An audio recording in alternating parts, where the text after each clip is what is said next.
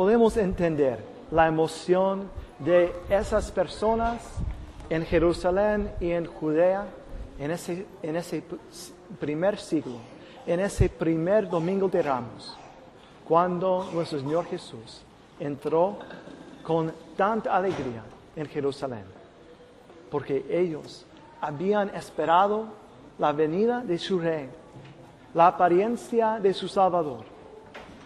Habían esperado su Mesías, porque ellos tuvieron muchos sufrimientos, muchos problemas, pero también mucha fe.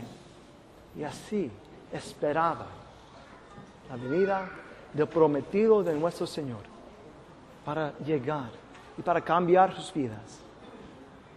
Nosotros también experimentamos esto.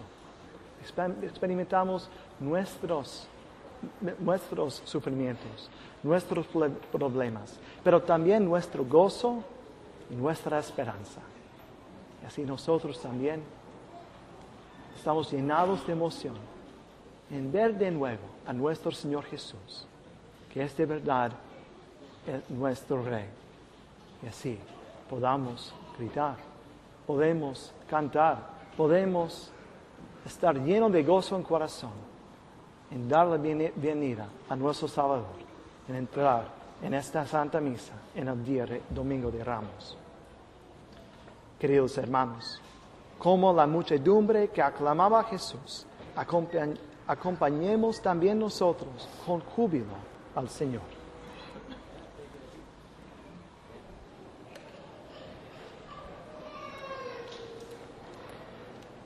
Así hemos oído de nuevo esta historia de la pasión de nuestro Salvador Jesucristo. Es una historia que siempre nos llena de muchos sentimientos. Es una historia que ha inspirado mucha arte. Una historia que ha movido el corazón todos los años. Y así entramos en la Semana Santa en este año.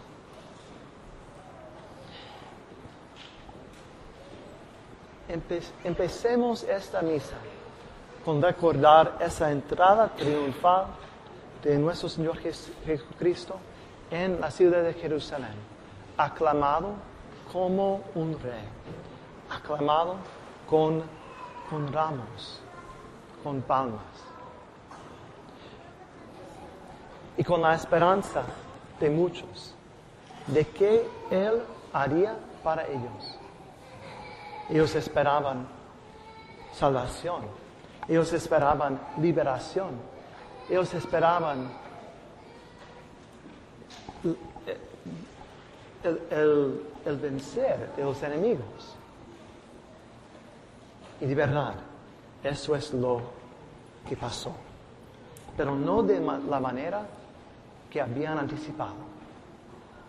De verdad, nuestro Señor entró en la batalla lleno de amor para cada uno de nosotros, cada uno, para usted mismo, los a su derecha, a su izquierda, para mí, con amor para nosotros. Él entró en el combate contra nuestros grandes enemigos, contra el pecado, contra el diablo, contra la muerte. Y Él venció. Él dio todo. No retuvo nada. Anteriormente, Él se bajó hasta hacerse hombre en la encarnación.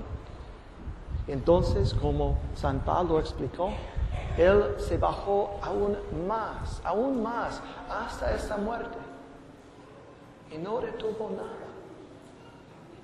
ni una gota de su sangre. Y así llevamos en este día la casulla de roja, el color de su sangre, que Él derramó para nosotros.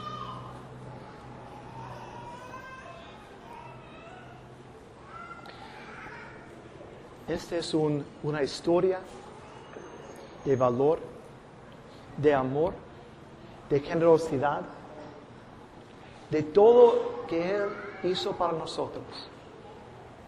Y así lo oímos de nuevo en este año. Pero sabemos que también es una historia de respuesta, de cómo respondieron distintas personas cerca de Él. Sabemos que uno de los 12, Judas, entregó a Él. Otro, San Pedro, negó a Él 3 veces. Otros abandonaron. Sabemos que otros lo condenaron a la muerte. Otros burlaron de Él.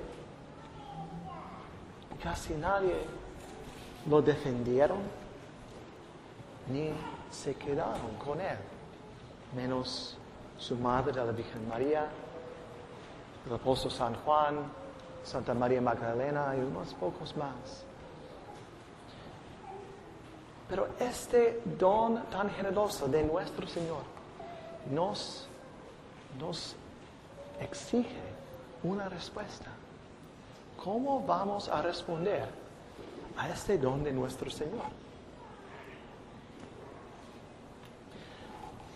Vamos a celebrar después de una semana, cuando llegamos al domingo de la Pascua, su resurrección gloriosa después de esta pasión.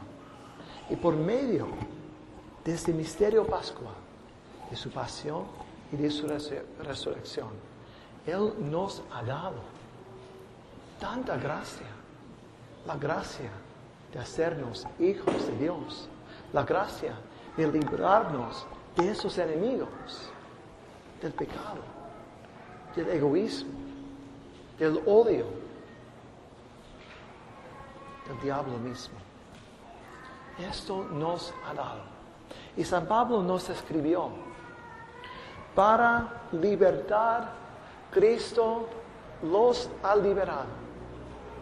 Así, no dejan que ustedes se someten de nuevo al yugo de la esclavitud. Para libertad, Cristo les ha liberado. Entonces, ¿cómo vivimos nuestra vida? Él nos ha dado este don con tanta generosidad. Este don para liberarnos, para hacernos hijos de Dios, para hacernos santos. ¿Vivimos así? ¿Vivimos este don? ¿O hemos caído otra vez en la esclavitud?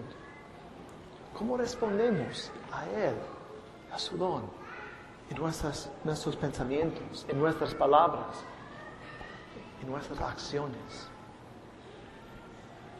¿Qué hacemos con nuestros cuerpos? ¿Qué hacemos en nuestras relaciones?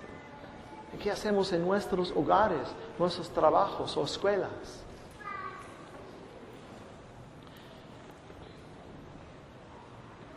Tenemos en la mano estas palmas, ¿no? Esos ramos que declaran que Él es Rey y que lo recibimos con gozo. Que vivamos ese mensaje, que vivamos para que en nuestra vida también muestre la verdad de que Él de verdad es el Rey Salvador que nos ha liberado. Y recordamos que si hemos caído en el pasado, nunca es demasiado tarde para cambiar. Nunca, nunca.